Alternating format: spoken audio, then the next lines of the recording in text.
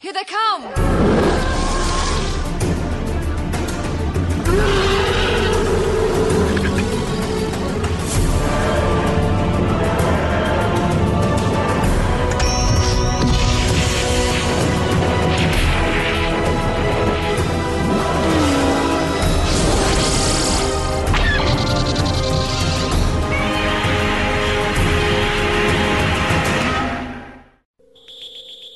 Hello and welcome to episode 174 of Effectively Speaking, the podcast that takes a look at some of the special effects sequences of film and television, be they classic, average or duff.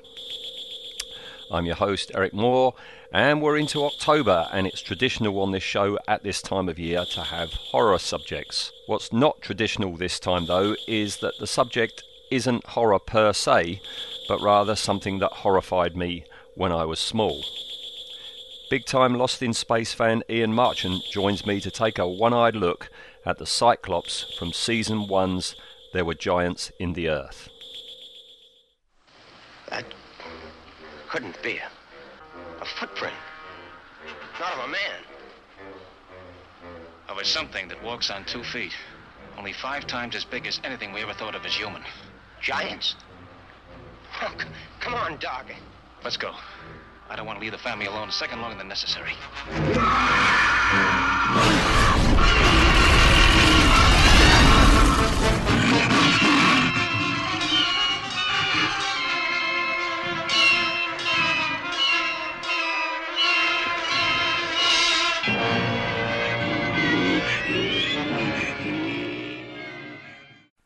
Isn't that funny? 10 minutes ago we were talking about eyes, when we were talking about Chew for Blade Runner in character, and aye. Here we go. Well, here singular we go. eye, yeah. Yeah, aye, yes. I know that you're a big Lost in Space fan, but you can't have watched it. You're too young to have watched it when it was first transmitted. I've always been intrigued with the with Lost in Space on the repeats, because I definitely didn't watch it when it was originally broadcast. I was just too young, because I think it was broadcast in the UK about 69, something like that.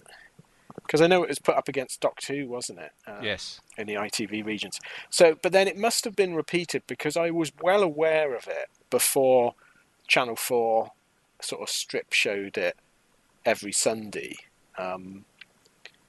I think you're right. I'm sure, I can remember, watching all the Irwin Allen films, and it wasn't the Irwin Allen shows, but it wasn't the Irwin Allen shows I was watching in the 60s. It was definitely the 70s. Yeah, definitely, so I think it must Voyage have to been the Bottom of the repeated, Sea was on in the 70s. Yeah, definitely. Voyage to the Bottom of the Sea used to be on in the 70s. I remember watching that sort of tea time-ish. Yes. And it definitely wasn't, again, because Channel 4, they realised they were onto a good thing with sci-fi shows sort of 1 o'clock on a Sunday, didn't they? So they started strip showing all of the Irwin Allens, which I think led to them then showing Thunderbirds and that, wasn't it? And it was this big, massive revival in the 90s. I do remember when VHS first started sort of coming out, we had a friend that would send us, and this sort of probably dates it. I wasn't into it, but my brother was. A WrestleMania. Do you remember the stupid American wrestling Hulk Hogan sort of style thing? And at the end of it, there was always a Lost in Space episode. All right. On the whatever channel they were recording, because you just set it off and go. I see. I got a feeling it was on one, sort of very early days of like cable TV. But yeah, we used to sit and watch that, and then there was always just a random episode of Lost in Space on the end of it, and it was like, oh great, I used to love them. But yeah, I've always thought of Lost in Space probably as Irwin Allen's best Well, it's out in space, isn't it? And you've got Yes, monsters and you've got aliens, and occasionally you'll get a spaceship. So that's all the sort of thing yeah, when we're little that we want to see yeah, in a TV show. and even later on, because like as a kid, that's what you want. You don't notice the silliness, and even later on, like even in the time when I couldn't bear Doctor Who for being so silly. It's like Lost in Space got a pass. I don't know why. I don't know whether it's just because it's done so gleefully. But yeah, I'm happy to put up with. I treat it in the same sort of thing as Monkey. Yeah. It's like it's gloriously silly, but it revels in it. What is painfully obvious, because I was totally unaware, because I know you're an Owen Allen fan. I was totally unaware until you suggested this, that you hadn't seen the pilot, No. the original unaired pilot. And it's shocking how different that is compared to the series. And I think had they gone with that tone of total po-facedness, no humour whatsoever, I don't think it would have lasted. No, and I've watched it now because I wasn't aware that there are elements from this unaired pilot that they cut up and then they put into future Owen Allen episodes. was never one to waste footage, was he? No, absolutely not. And I think you're absolutely right. I think the show needed Dr. Smith and the robot. 100%. And if you watch that pilot, it, like you say, there's no humour. It comes across as like an Outer Limits episode. Yeah. And it would never have gone to 3 seasons. No, not like that. Yeah, you're spot on with Outer Limits, because I remember the first time I watched Outer Limits when they started showing it on the Galaxy Channel on BSB, which coincidentally they also showed Lost in Space on BSB as well. I remember watching it, and I was used to the Twilight Zone, where there was always a slight, either a twist or humour. There was a twinkle. A twinkle in the eye. Yeah. Never quite taking itself seriously. And then you watch Outer Limits, and it's absolutely po-faced. There's not one lick of humour. Everything is done seriously. And that just makes it all slightly ridiculous and boring. And this is the same. Yeah, the pilot is just... It's a pain to sit through, isn't it? It's absolutely ram-packed with incident. But it's so unconnected because you couldn't give a toss about these characters. Everyone is dysfunctional. And I know Owen Allen wanted this family to be a family of geniuses. They were the very pinnacle of humanity. They picked them from like 200 million or something, didn't they? I love it in the pilot where they go about that Dr. Robinson rather than Professor Robinson. Dr. Robinson in the pilot, his kids are the first people to be able to pass the strict astronaut fitness test. And you look at like Will and go, what? What? How did Penny get through this? I mean, surely the psychological tests alone would have kicked Penny out. Yeah. Yeah. But yeah, it's so weird watching it. And what's really strange, because I've never really watched the episodes with an eye to what bits were out the pilot, what weren't. And in watching this episode, the bits where it cuts to the footage from the pilot is so, to me now, so glaringly obvious. Everyone's acting slightly differently. Yes. But the other thing that really struck me about this is what, episode 4? It is 4, yes. And by 4, Dr. Smith is a fully fledged camp character, isn't he? It's like there's this sort of myth that Dr. Smith in season 1 was this sort of, it's like the Hartnell myth all over again. It's like this mysterious evil person. No, he dumps that straight away. Yeah. But yeah, he's great in this. I love it. It's he's him. They haven't quite got the sort of triumvirate of him, Will, and the robot off pat yet.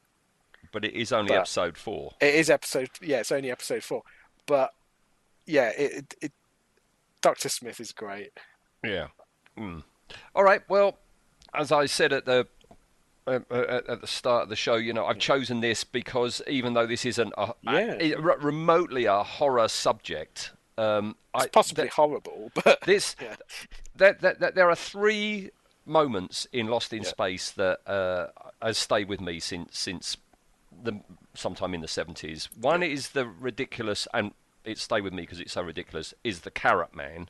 Yes. Oh God, yeah. When you have the vegetable Great. revolution. Yeah.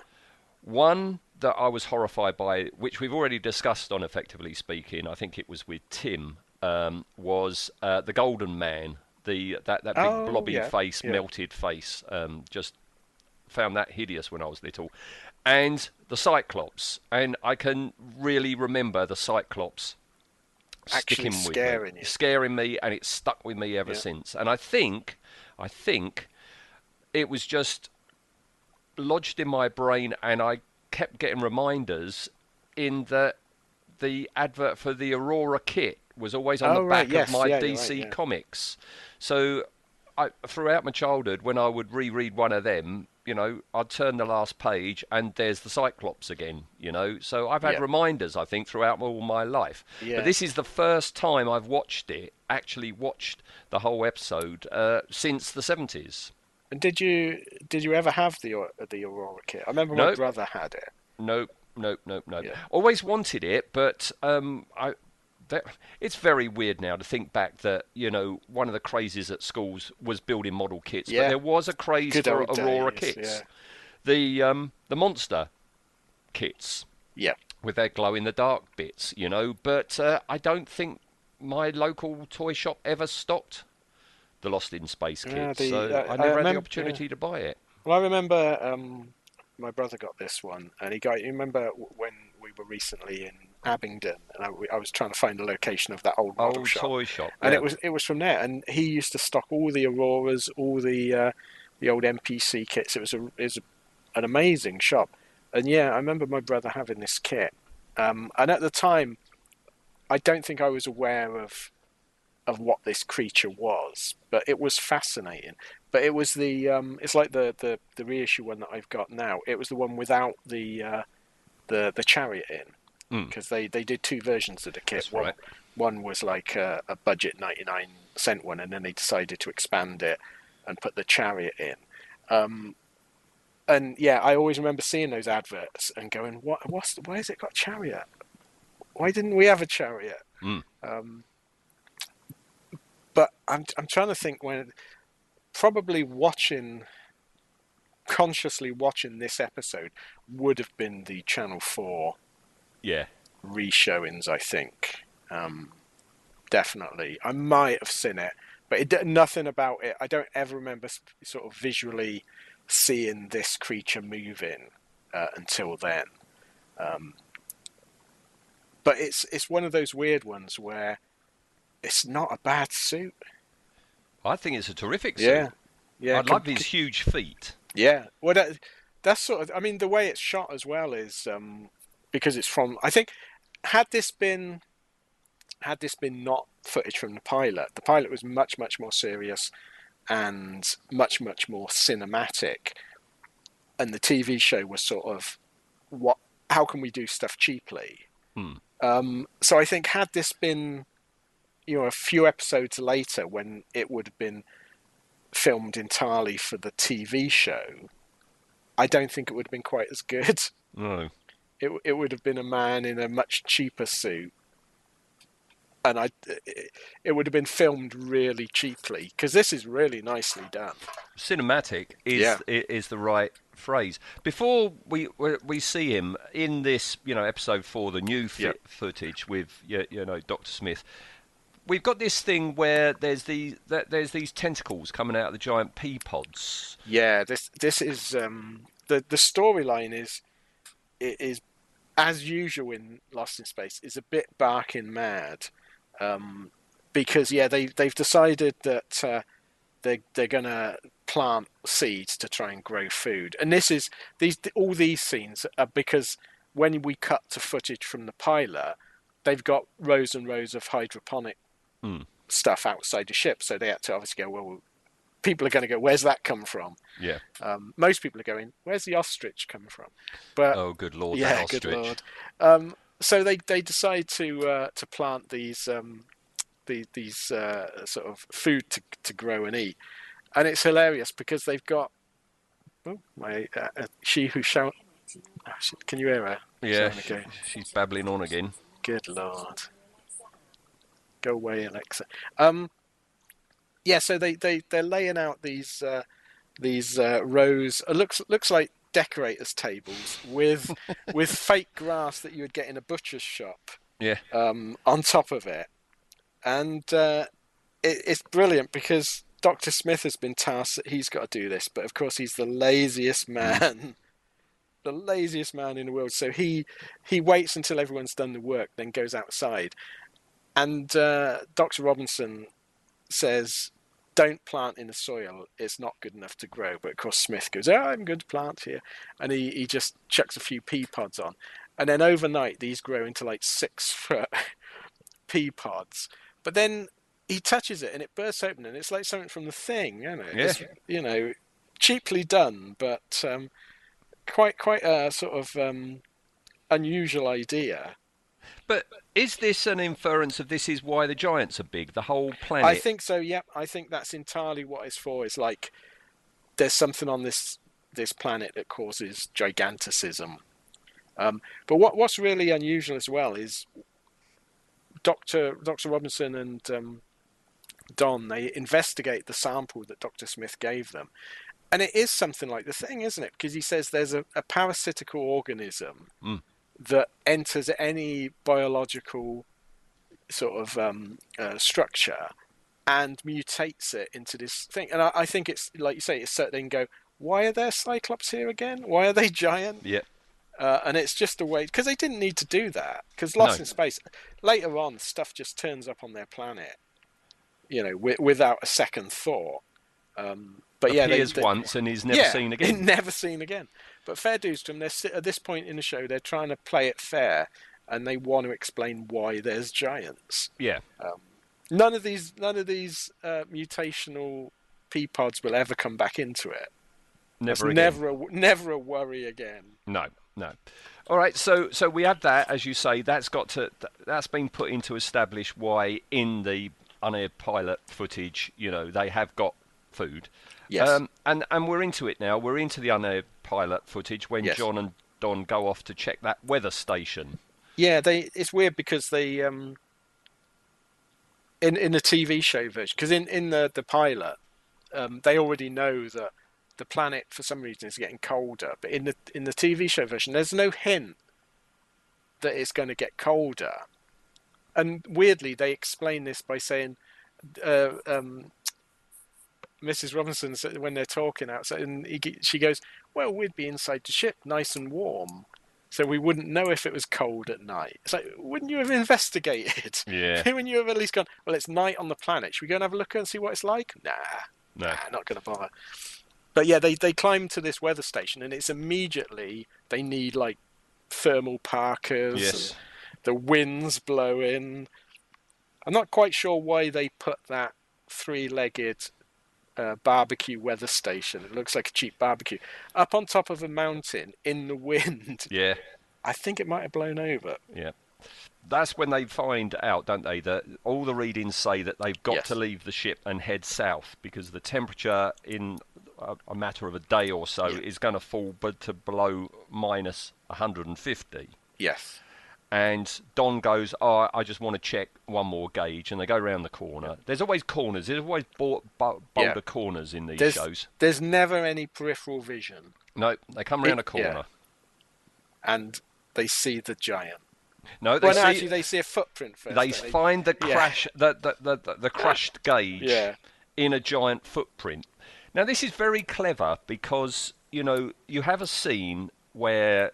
you've got the footprints going off, these giant footprints going off, and you've got the back of, Dr. Robinson and Don, and you've got new dialogue ADR'd in about that must be what the robot saw. Yes. Because there's no robot in the original pilot. No, there's no and Smith, in the unaired pilot, you've just got a shot with their backs as you take in the fact that there's footprints, but they very cleverly put this line in. That's what the robot saw. That's what made the robot go loopy, isn't it? Yeah, because the robot went off like for the last couple of nights, they've been hearing this weird roaring, and Will is fixing the robot, which has been programmed to kill the Robinson. It's very convoluted. Kill the Robinsons by Dr. Smith because he was a villain to start with. And Will says the roaring goes off, and Will does something like "What's that?" And the robot goes, "I will investigate." And off he goes. And then he comes back, and he's mumbling about it was 16 meters tall. And then and I love that they decide then to put up the laser defense thing, don't they? And that's so Forbidden Planet. Oh boy, is that Forbidden Planet! And even the testing of it is so Forbidden Planet. Well, I love it that Don's testing. So they've set up the shield, and Don's firing his laser at this boulder, and then he turns around and shoots direct at the family. What if Dr. Robinson goes, "I haven't done put." Oh dear, he's just killed my entire family. Yeah. But yeah, they see this row of footprints. Really impressive as well. Again, because it's from the pilot, and they spent quite a bit of money on it. This row of footprints going off into the distance. Yeah. And it looks really good. And then they hear something, and they turn around, and there he is. There he is. Yeah, with his big old feet. Big old feet. We pan up. I love the fact that they've shot it so low down to give a sense of height. I like his sound effects. It's great. Yeah, he's great. The roar is good. Yeah, and I think what really helps this is the fact that it is in black and white as well. And the eye, those teeth, the hairy face.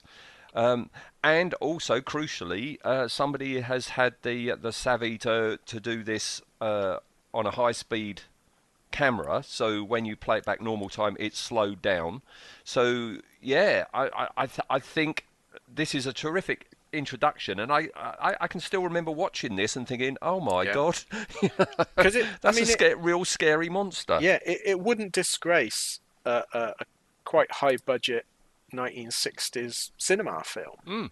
It's a really well done sequence. If I've got any quibble, it's the way the eye moves backwards and forwards. That's my only quibble on it. It never looks up and down. It just moves from side to side. Well, that might be like an evolutionary dead end. That's why there's only one of them left. Yes, they couldn't look down at their feet. And with feet that big, you're going to trip over, aren't you? I reckon. He was supposed to blink, but that would cost more money, and Irwin Allen said no. We've got an eye moving side to side. He doesn't need to blink. Says that's good enough. Yep. And not blinking paying that, he said. Very good. It's not bad compositing of having, our two heroes in the foreground with him in the background. It's all very Seventh Voyage of Sinbad, Cyclops, the way they hide in the cave and he's like shoving his hand in there. Yeah. And then weirdly, because again, we're from the pilot and there's been no intimation, Don just gets a flare out. We haven't seen any flares up till now. You do in the pilot, of course. And he throws a flare at it. And I think it's hilarious in it because in the pilot version, Don never seems to listen to Dr. Robinson. Whereas in the TV show, Don never crosses Professor Robinson. No. They're like best buds. He's Smithers to Professor Robinson's Mr. Burns. But in the pilot, everyone's disobeying and arguing all the time. They're so dysfunctional, this group. And yeah, Dr. Robinson's saying, no, don't antagonize him. And he throws this flare out. And it does nothing until the Cyclops tried to put it out by stepping on it. It's like, ah! Yeah. And then he justifiably gets annoyed. I'm with the Cyclops on all of this, to be fair. Yeah. Because he's been there longer than they have. They're like a family have turned up in their caravan, parked in his field. Yeah. That's his valley. Stuff up. Yeah. That's his valley. Will sees all this. He's got the radio telescope working. I'm not sure how this telescope works back in the ship. It's hilarious again because the thing I love about Lost in Space is Mrs. Robinson. Nothing phases her. Throughout all these episodes, nothing phases her. You know why nothing phases her? She's tripping off her tits on some sort of antidepressant, perhaps? No, she just cannot act. That woman cannot act. She's a complete plank of wood. this woman. Maureen is my Maureen, problem I yeah. have with Lost in Space. She's She awful. she is by far the most underdeveloped, weakest character. She's a sitcom mum, isn't she? She's the Leave It to Beaver mum. But she's acting as if it's like, I remember in one episode, doesn't like Will gets turned green, and she's like, "Oh, Will." And in this case, she's looking through the things, going, "Where? Well, they're not Don and Dr. My Robinson, husband. yeah, her husband." And so she's looking through the thing and sees the Cyclops, and it's like, "Oh, Will, That's you what she better have does. a She look." actually goes, Yeah, "Oh." yeah. Hmm. Oh, a giant Cyclops. Before we move forward, what do you think of Maureen's washing machine that she's using? I can't believe that was in the pilot. Something as silly as that. Yeah, it's. I mean, this is the '60s, so unfortunately, she's there to look after the men. Yep.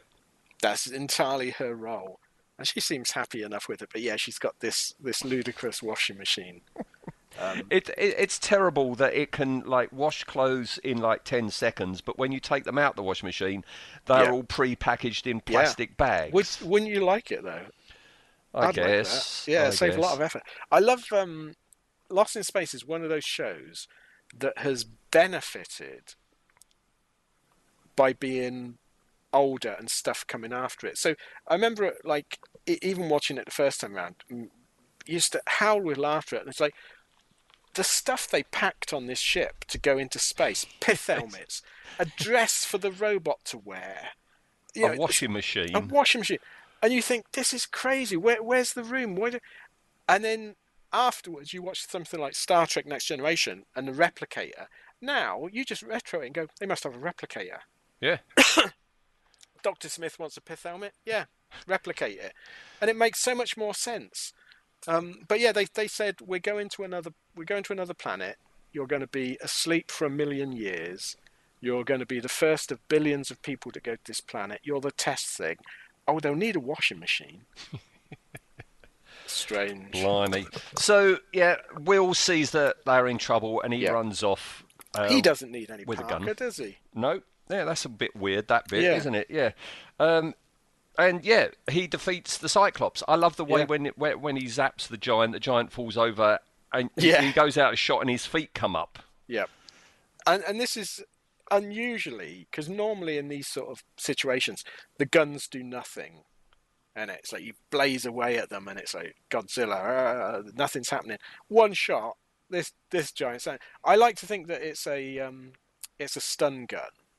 And this giant keeps waking up afterwards with a headache going, what the hell is going on? Yeah, so that's it. We see him, they make a mistake. We see him when he gets back up, but it's filmed from above. So you've lost any sense of him being a giant. He looks just like a guy in a suit now. Yeah, it's really weird. And I think this is possibly the reshoot. Because the giant is played by two different people, and I think one is from the guy that played it in the pilot, and one is perhaps this shot of him getting up.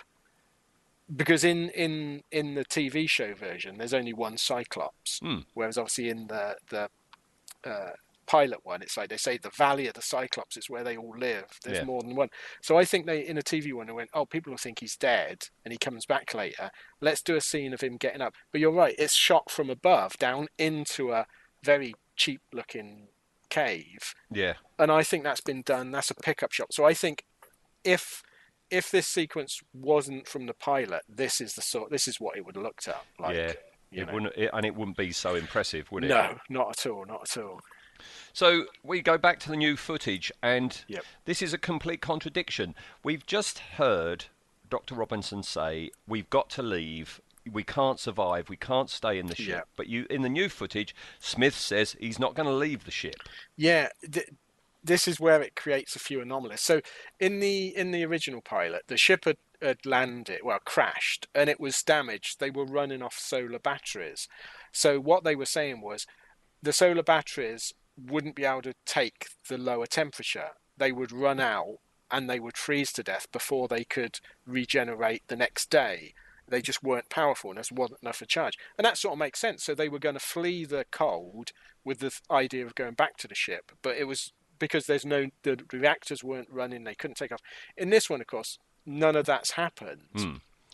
So it makes no sense for them to flee. Because like Dr. Smith, he's the sensible one. He goes, no, I'll just stay it. It's a spaceship. Got food. Yeah, I'm in a spaceship. Yeah, but he's got to stay because he's not in the original footage, nor the robot. Do you imagine if they'd have done it, if they'd have gone, okay, Smith has got to go with them, and then just before every scene that was used from the pilot, he has to duck down out of sight for some reason. Find a reason for him not to be there. I've dropped my pen. Yeah. And he ducks down from the chariot. I think we might have spotted that. Yeah. Penny's gone missing, so off goes Pa. This is the other thing that really shows the difference between the footage, is because although there's only a year between them filming it, of course Penny and Will, they're of an age when a year makes major changes. Yeah. So Penny suddenly is looking like so young and childish. But yeah, they know they've got to leave. They've got to leave at midday because once it falls below 10 degrees below zero, they've got to leave. And I don't know why, because Don even says, you think Dr. Rumson pulled that out of his ear? There's a reason for it being 10. It's like, yeah, you're not going to tell us though. But so they're ready to leave, everyone's packing, and at that point Penny decides to go off riding this bloody stupid turtle with Debbie the Bloop. That was a shocker in this unaired pilot that Debbie the Bloop was in the unaired pilot. I just figured that would be somewhere down the line where they've really gone, this is a comedy, this is campy, let's put a lump on top of a chimpanzee. You would think so, but did you watch the network presentation on the DVD? It's eye-opening. So this is a small presentation. It's about 5 minutes long. And it was to send to the networks to say, you should buy our new show, and this is the reason. And it's eye-opening because it's not aimed at viewers, it's aimed at network executives. So everything is about the bottom line. So they're going, we spent this amount on special effects. People like special effects. Guy Williams is from Zorro. Zorro was popular, so people will tune into this because of him. And it goes through each character, and it gets to like Penny, and it goes, young girls will need an identifying figure, and Penny is this. Penny also has the bloop. Kids love an animal on television. And that's it. That's the only reason the bloop's there is obviously because they thought kids will love it. Everyone hated it. Everyone wanted that thing dead. You get a feeling it's like, I mean, is this this show came after the Ron Ely Tarzan show? No, Ron Ely was 73, 74. Was it 70s? Yeah, it was the Ron 70s, Ely show. I think so. At least that's when I remember seeing it. It might have been earlier. Because I just assumed Debbie the Bloop is a riff on Cheetah. And it's like all kids like Cheetah in the Tarzan show. That's why I imagine it is. No, you're right. 66 to 68. So you're right. It would have been did come first. Yeah, Tarzan would have been, because Tarzan was massive, wasn't it? Yeah. So yeah, you're in that case you're almost entirely right. I would imagine that. Yeah, this is because kids like Cheetah, therefore kids will like alien Cheetah. Yeah, and an ape with a hoodie on. It's awful. I mean, all the other special effects are pretty good. Like we get to see Dr. Robinson on his jetpack and that. But the bloop is just... I mean, to be fair, when they did the god-awful Matt LeBlanc Lost in Space film, the bloop was the worst thing in that as well. Yes, true. My abiding memory about Debbie the Bloop is when I worked in the cinema, other Ian... a girl started and she was called Debbie, and he just found that hilarious that she was called Debbie because to him Debbie is the bloop because he was a massive big furry forehead. I don't remember. Yeah. What I love about this is so Penn is outrunning a guy in a jetpack on a turtle. And they're riding along, and it's just awful. It's like it's like something from bloody Dr. Dolittle. So Dr. Robinson decides he goes, I got to show off our jetpack. I mean, I got to use our jetpack to find Penny. And I now I think this was a real jetpack. Yes. They rented it, Yes, or the yeah. guy who he's the only guy that cooperated. It might be the same Yeah. guy from, is it Thunderball? I think it is from Thunderball, yeah. Where James Bond does it. It's the Yeah. same guy with the same jetpack. Yeah. You hired him, and he alone could fly it. Yeah, you as a package. You just hired him and his jetpack. One Yes. man and his jetpack. So the footage is actually really good. But Dr. Robinson goes and he sees Penny in that, and he lands by her, and he goes, "Come on, we've got to escape." So he goes, "Piggyback." She goes, "Piggyback," and then suddenly there's an actual seat on this jetpack. Yeah, where did that come from? Yeah, where did that come from? And they take Debbie the Bloop, the tortoise thing. He's going to die, isn't he? Yeah. Renowned for being able to survive cold temperature. It just leaves it, not a second thought. Never mentioned again. No. Just they're speciesist. Right. My favourite bit about this is that the Guy Williams on his crash helmet has got a little bit of ribbon so you can see which direction the wind's I don't know coming in. what on earth that's about. I don't know, because he can't see it. He can't see it, so why is that on there? It's hilarious. So they in the nick of time. This is the trouble with the pilot. It's one of these, and I was quite careful in using the word incidents happen, because they're not thrilling. You're not worried about anything. It's just A happens, B happens, C happens, D happens, and it's like in this, it's like Penny's escaped. Zoom, zoom, zoom. Penny's back. It's so there's no threat or worry or anything about any of this. It's so linear storytelling. But yeah, they get back in time, and off they go in the chariot. I don't know what they was worried about, because if they couldn't have found her, she could just go back and stay with Dr. Smith. Oh, I see what they're worried about. Yep, off they go in their chariot through the Valley of the Giants. And here he is again in his Aurora model kit pose. Yes, this is the scene from the kit. Yeah. Well, at least the kit if you bought the deluxe version. Yes. This is funny as well, because they're driving through and they go, this is the Valley of the Cyclops, singular in this case. And Robinson says, "Don, you better get on the gun hatch." So Don picks up the laser rifle. Which we've got to make one at some point. It's famous laser rifle, and he's aiming it through the ceiling of the. He hasn't opened the hatch. He does eventually. He does eventually. Yeah, it's like, what? Were you just going to blaze away through the thing? Why are you aiming it? If Don's an idiot. And they come across the Cyclops is there. You would have thought they would have seen it from miles away. You think the Cyclops would learn, because he gets zapped again in exactly the same way, doesn't he? And he almost, a look of surprise crosses his one eye, doesn't he? Yes. Yeah. It's like, again? Oh, yeah, they got laser. He does try and chuck some boulders at the some the polystyrene boulders. Polystyrene. Yeah.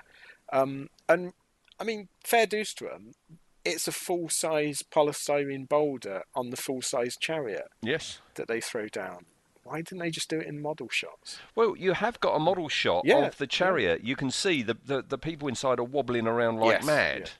Yeah. You can always tell when we've got the model chariot. And then we get this rear projection set up as they pass the giant. Yeah, Carl Denham and the guys walking past the Stegosaurus they've just murdered in King Kong. Yeah. We pan along its body. I guess he is dead. I hope not. Poor thing. But they drive along and then they stop the footage on his face. I'm presuming for shock value, but I don't think that the actors realised it, because they're still making motions as if it's driving along. Yes. Yeah. It's like, I wonder if they know it. The footage behind them has stopped. But the poor Cyclops just looks. I feel sorry for him, because it's like, Yeah. He might be intelligent. Why are they not trying to save him? They'll save the Bloop. Yeah. Wouldn't it have been better if they'd have shot the Bloop with a laser and the Cyclops had become Penny's pet? That would have solved almost every storyline. We're space pirates, and oh my god, she's got a giant. We're off. That would have been brilliant. I think the inference is that, he is dead because I think Debbie he's dead, claps to the yeah. camera. That's Ooh, a very that's a- Tarzan thing, isn't That's a it? vicious monkey, isn't it? Yes. Celebrating the death of its rival. Um, the, How do they know Debbie doesn't grow up to be one of them? Debbie could be an embryonic giant. Yeah. Also, no one wanted to save the space ostrich. No. That Is suddenly that what the appears. giant exists on? Space Oh, it could be. ostriches You're and right, bloops. Yeah, that might be his sort of staple diet. He's got a little spit, Yeah. like in Seventh Voyage of Yeah. Sinbad Cyclops. He's got a little spit with ostriches bloop- and bloops on The it, bloop's mum and dad on it. rotating. Yeah, the forehead's the best bit. So we've lost the whole sequence of the chariot crossing the inland sea because, Yes. the whole thing would have overrun. They've got to cut a section out to allow for all your Yes. new Dr. Smith and robot bits. I think they use that in one of the later episodes. Oh, do they? Yeah, I think so. I think coming back or something. Yeah, that footage I think does get used. Yeah, Irwin Allen. Yep. Yeah, you've got to use everything, haven't you? Oh yeah. So they just arrive at the city. At one point it's called a city, another time it's called a castle. I don't know what on earth it is. But we got a cliche thunderstorm going on with the cliche sound effects, haven't we? Yeah, because weirdly in the pilot, there's this really bizarre scene between it where Dr. Robinson goes, Don goes, oh no, being hit with a massive boulder seems to have damaged the engine. Oh yes. We're going to have to pack. And John Robinson goes, well, whether it's suitable or not, we'll camp here. It's like, what a great guy he is. And then we get this awful scene about Penny sees Don kissing Judy's hand. And I feel sorry for Dr. Robinson there because Maureen goes, Penny, there are some people that think things are important that we don't. And it's like, Dr. Robinson's not getting any, is he? Separate beds on the Jupiter 2. Absolutely, pyjamas buttoned right up to the collar. Oh, yes. Yeah. It's weird that they could show like courting couples being lovey-dovey to each other, but married, no, that doesn't happen. No, it's weird, isn't it? Yeah, it's very strange. But yeah, they in the TV show it's like, oh, there's a set of ruins. I do like that he goes off screen. They go, look at this city of ruins. It's not really, is it? It's just one cave. Now, in the pilot, right? We've got this business with the revolving wall and the rather duff skeleton that's in there, which they encounter. We have like an earthquakey thing, and then that's all resolved, and the pilot ends with them camped, and in the bushes you've got two aliens. Yes, right? Two dome-headed aliens. Yeah. In the episode 4. It ends with, Dr. Robinson trying to, get them out of the, crumbling ruins. So I'm assuming episode 5 is the resolution to that, and then we go straight into the thing with those bald guys, do we? The bald guys don't appear, I don't think. They're not in the so they... Oh, right, so we never know who those people were. Oh, No. Okay. Thank goodness, they look awful. I can't remember what happens in the next episode, but yeah, that whole bit's dropped. Well, because of this show, I've got a whole box set of episode 1 to watch now. Yeah. Do you know what? I after watching it, I thought I fancy watching some more, so I might watch episode 5 just to see what thrill and adventure, see whether Debbie the Bloop survives. I want him to come back, go through all this danger, get cut up, knackered air equipment, come back, and Dr. Smith goes, it was lovely, it was toasty warm, because it's a bloody spaceship.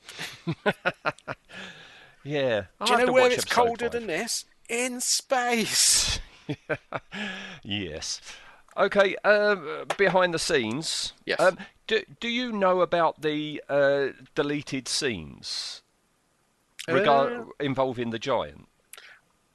No, I don't think so. It doesn't ring a bell. Well, I read about it. Yeah. There's two. There's a shot when John's in flight trying to rescue Penny, right.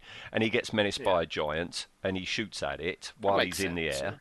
Yeah. And there's another scene where, much like Frankenstein, Penny befriends the giant, But then Smith comes along and orders the robot to blast it, and it runs away. Oh right. Right? So that presumably that would have been filmed with on the TV series with the other person playing the giant.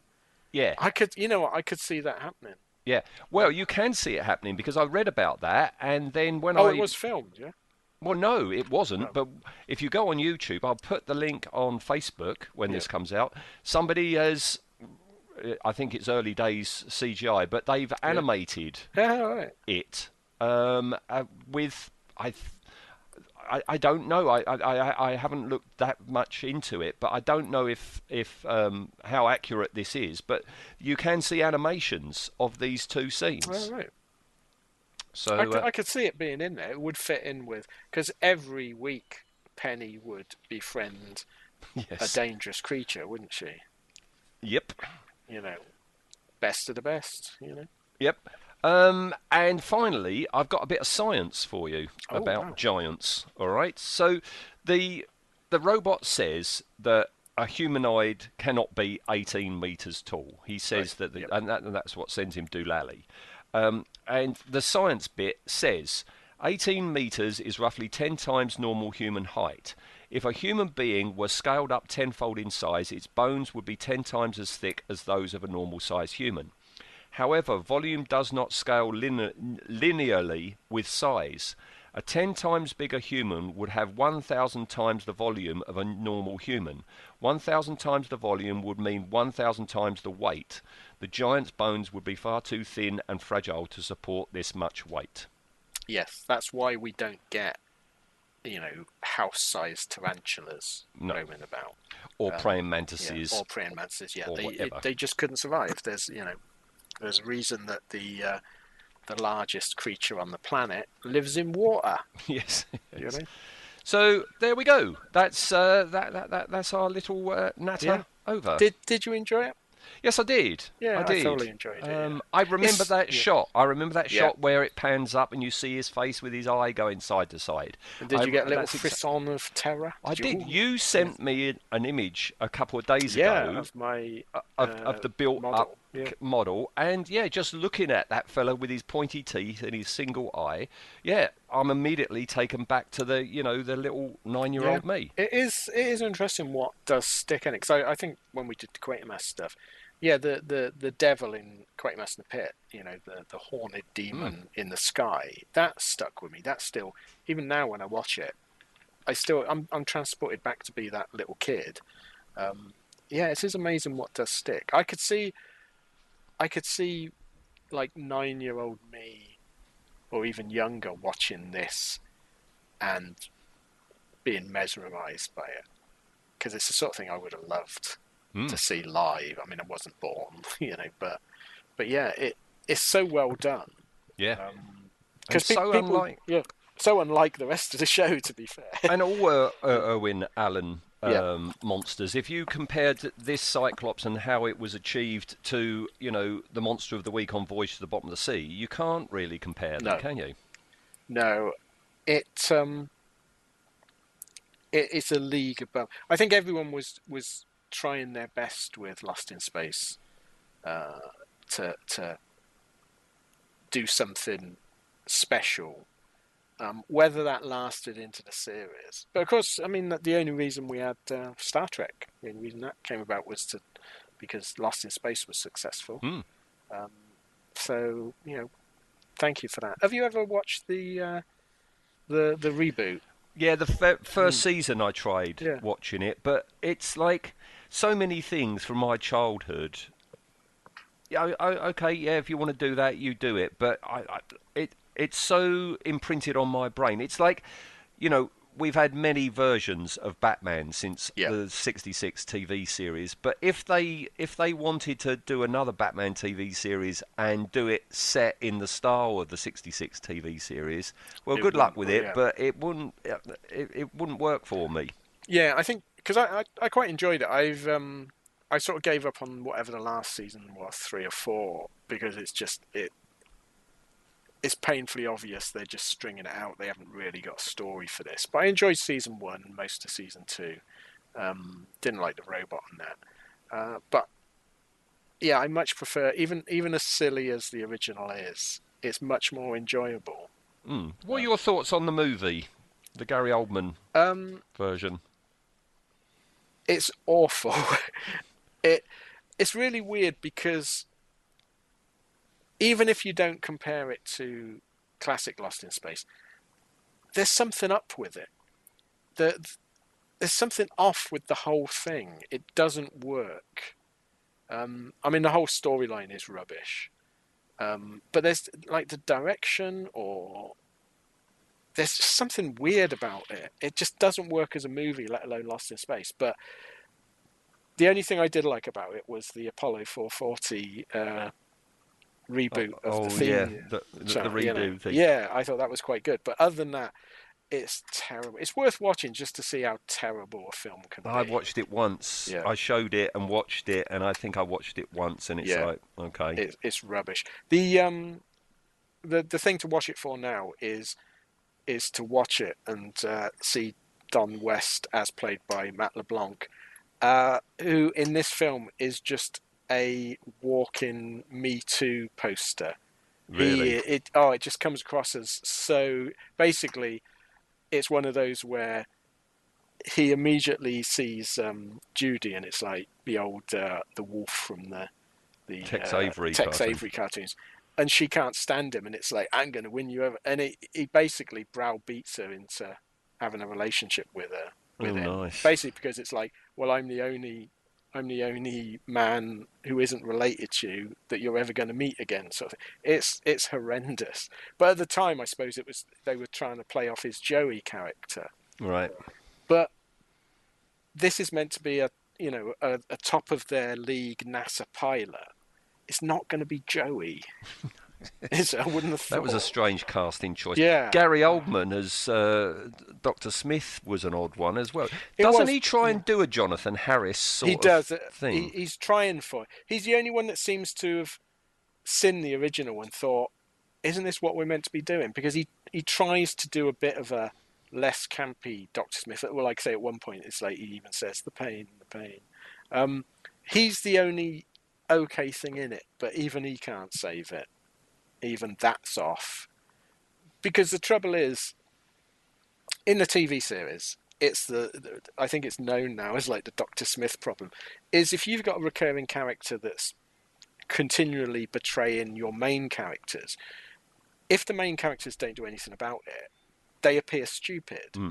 This gets away with it because it's so campy and it's a comic strip, and no one's realistic in the original show. So you can like, you almost treat Dr. Smith as a wayward child. So you can understand why they go, oh, you tried to kill our kids again, you scamp. But when you're doing it seriously, like was it 89, something like that film was. No, it was 90. Was it 90? Oh God, it just feels older because it's so awful. Yeah.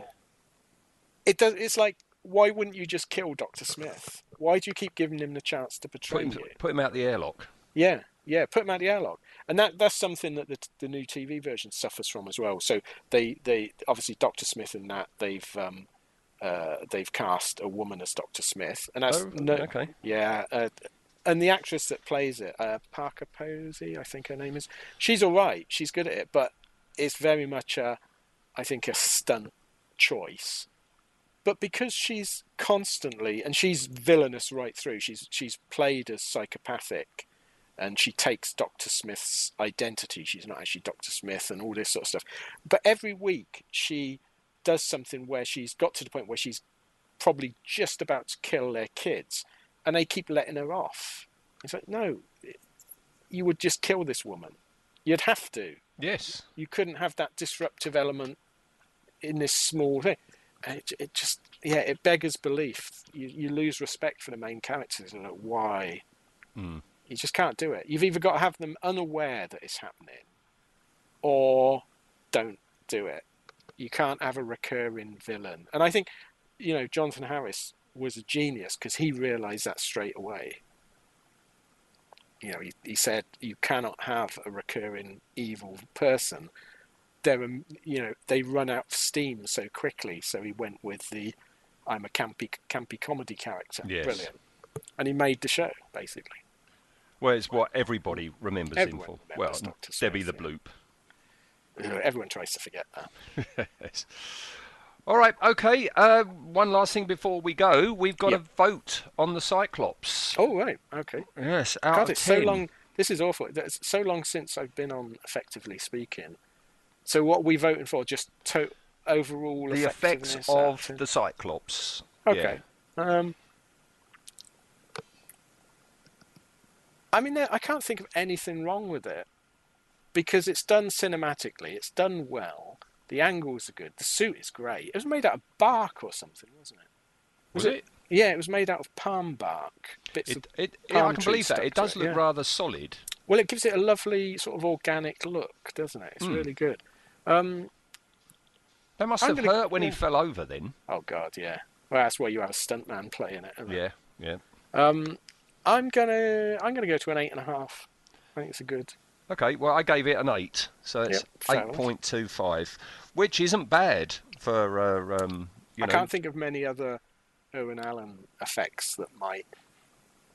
They were always good at the ship models, like the stock bit of footage of the sea view or the spindrift and that. But the creature effects were almost uniformly awful, weren't they? Well, there's some stinkers in Lost in Space. Oh, yeah. You'll have to come back sometime, and we'll do another Lost in Space with a terrible Perhaps we alien should do design. the robot. Maybe the Carrot Man. Yeah, that is awful. Terrible one. Yeah, perhaps we'll do that. That would be a good one to do. And it's colour, of course. Yeah, I've got season 2. I've had season 2 for quite a few years. Season 3, I think, isn't it? Right. And I try watching them, and then you get a genie in a bottle, or you get some space cowboy turn up, and it's like, oh dear. Isn't Michael Rennie in one of the episodes? Yeah. I think it's The Keeper, the episode called The Keeper. Yeah. It's actually a really good storyline, that. So I think it was the season 1's first two-parter. Right. Or only two-parter. Right. You'll have to have a think. Have a think about an episode you'd like to talk about. Yeah. Because I can say, because you could go with, like you say, guest stars, because there's so many famous people cut their teeth on this. But one of the episodes that I remember from originally watching it, and then when I rewatched it, it was like, that's great, is Inside the Robot, where they have to basically do Fantastic Voyage, but inside the robot. Right. That's good fun. That's good. I think I've seen that. That might be season 2. I think that's season 2, yes. Yeah. When they still had a bit of budget left. Yes. And of course we've got Robbie the Robot in one of the stories as well, haven't we? That'd be a good one to do. Yeah. Designed by the same person, of course. Yes, indeed. Okie doke. All right. Well, thanks for today, Ian. No, I enjoyed that. It's nice to do something a bit different, isn't it? And Lost in Space is definitely a bit different. Yeah, and it has been a while since you've been on, Effectively Speaking. So welcome back. And yes. Well, here's to the next one. We've not been doing many podcasts, have we? No, it's been. Yeah. All right, I'll speak to you in 2 days when we do Doctor Who. Yes, yeah. All right. Yeah, we've just done another podcast before this, and we'll be doing another one in 2 days. 2 days' time. Yeah. Unfortunately, folks, this is why Effectively Speakings don't come out as regularly as they used to. Ian and I are spread thin. We're like the Hobbit. We're spread thin. What we should have done is at the beginning done like the showbiz thing of making out we hadn't spoken to each other for years since the last one. We'll do that next time. Yeah, we'll do that next time. All right. Good stuff. Okay. Cheers, Ian. Nice one. Thanks a lot. Eric. Bye-bye. Thanks, mate. Bye. That's all, folks.